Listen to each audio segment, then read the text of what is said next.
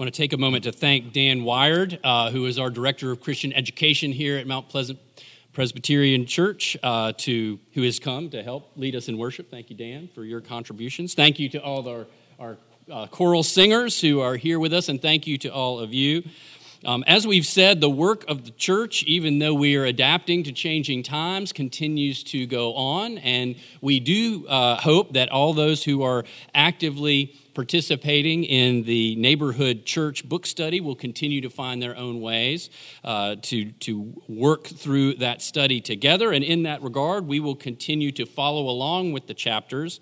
And we turn to this 17th chapter of Acts, verses 16 through 34, where Paul has gone ahead to the city of Athens. His ministry partners will be following behind him soon. But we pick up there with Paul in Athens, Greece. So listen now for the word of God that is given to the church on this Lord's Day.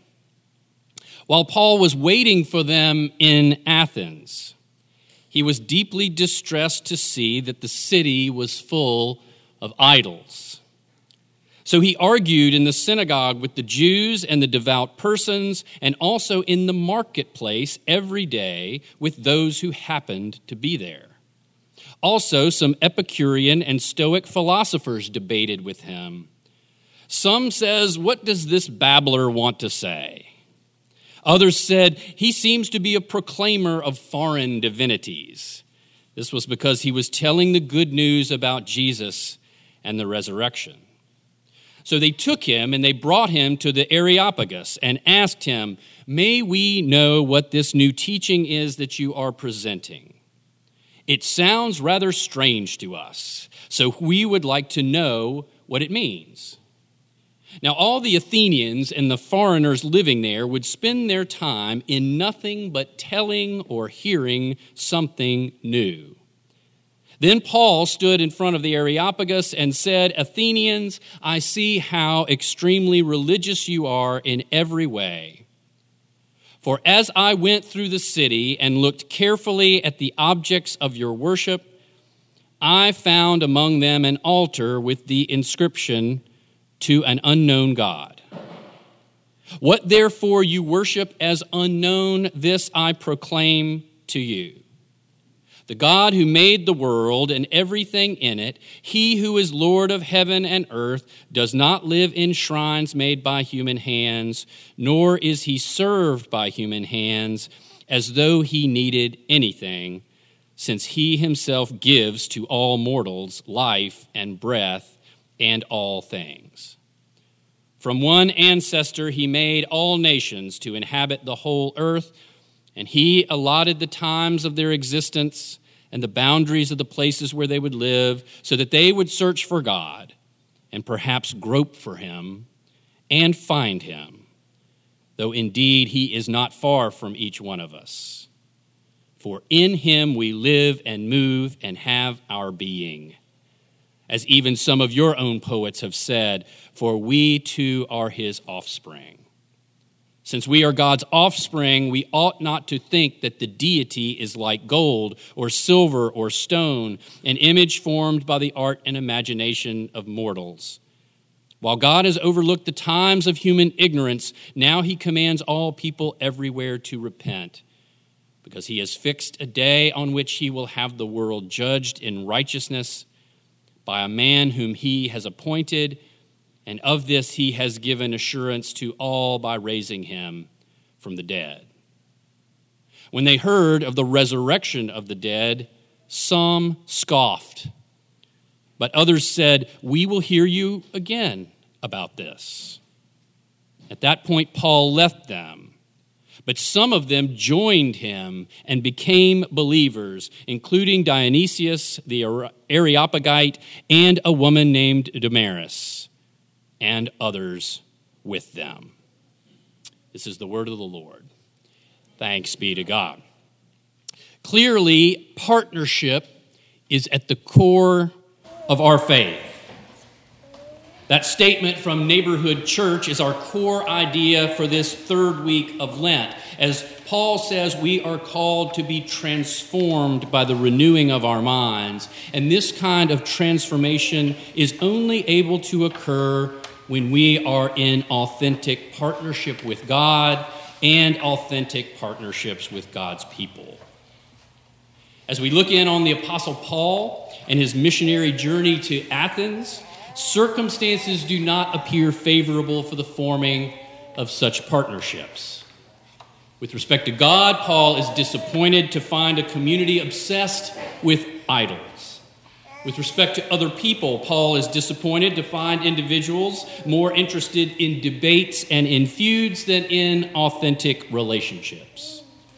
The Athenian attention span is short, and what the Athenians seem to want is to simply be entertained by the latest intellectual fad.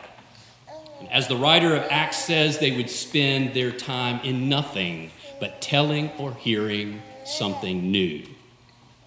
Not unlike a 24-hour news cycle, with talking heads yelling past one another, nothing really understood, nothing clearly gained. Against all odds, however, Paul is able to pull something real and productive out of this hot mess in Athens. He employs his full complement of skills to share the gospel. Some scoff and turn away and take to their own path, dismissing Paul as just another babbler. But some stay and some listen, saying, "We will hear you again about this." And some even become partners with Paul, joining him as part of the body of Christ. Now, Paul lays the foundation for this partnership by finding something that he and the Athenians have in common. As I went through the city and looked carefully at the objects of your worship, Paul says, I found among them an altar with the inscription, "To an unknown God." The Athenians had conceived all kinds of idols and gods, but they still sort of felt like they were missing something. Or maybe they just wanted to cover the bases and hedge their bets. Either way, they couldn't exactly say what they were missing or how they were missing it. All they could do was to build a little altar, a minor stack of stones and mortar to acknowledge the missing connection and to give a nod to a God whose name they did not know. Seeing an opening, Paul tries his best to introduce them to this God, the one who made the world and everything in it, the one who is Lord of heaven and earth, the one who does not live in shrines made by human hands, the one who has made all nations and allotted all times, the one who draws close to each one of us. And his amazing sermon ends with a paradigm-shifting quotation that has confounded historians and inspired great theologians. No one really knows where the quotation came from, but few who have heard it have forgotten it. This God who is unknown to you, Paul says, is the one in whom we live and move and have our being. There is no part of our lives that does not rest and depend upon this firm foundation in God. It's an important reminder for us this week as we are all doing our best to follow the constantly evolving story of COVID-19. As voices call out from every side to beware and to take precautions, some are scoffing and some are listening. Some are mocking decisions as overreactions. Others are worried that we are not doing enough. We find ourselves today in an Athens-like situation. Is this new and latest thing just babble, as some want to say? Or is this a legitimate threat that is legitimately dangerous and deserving of our utmost respect and attention? Now, as we ponder this question, I think we should, as followers of Christ, adopt a certain mindset for the whole thing. Perhaps we, like Paul, can listen deeply to what is happening in this community conversation and hear the rumblings not of failure, not of disaster, but of an opportunity. Perhaps we can look closely around our own neighborhood for the things that we all have in common. Regardless of what you think about the coronavirus, I would argue that what we have in this moment is an opportunity to partner with others in selfless action and to experience for ourselves what a transformational partnership really is. These kinds of partnerships are transformational because both parties are changed. I saw the way this worked when I was practicing law and used to help parties form limited liability companies and limited partnerships. Each one was a negotiation, a give and a take. One party might have land that had been in their family for generations. The other party might have special skills or expertise in developing condominiums or mitigating wetlands. For the partnership to form and to work, each party had to figure out what they were willing to contribute, what they were willing to risk, and what might be gained through it all. And sometimes it worked, and sometimes it didn't. But when it did work, both parties gained. Both were better, both were stronger, and both were happier in the end. So what does all this have to do with the coronavirus? As I see it, this is an opportunity for us to form partnerships that can transform us, that can transform our neighborhood, and even transform our country and world. And obviously, we as a church have made some bold moves this week. It feels really strange to be preaching to a predominantly empty room. It feels counterintuitive for a church to be avoiding gathering in groups. And it is uncomfortable not to know how long this whole thing will last. And if we're just thinking about ourselves, then the actions that we're taking are kind of hard to justify. But I think that's the point. By taking these actions, we are not just thinking about ourselves. On the contrary, we're making a reasoned, intentional, proactive choice to partner with others in our community, our state, our nation, and our world.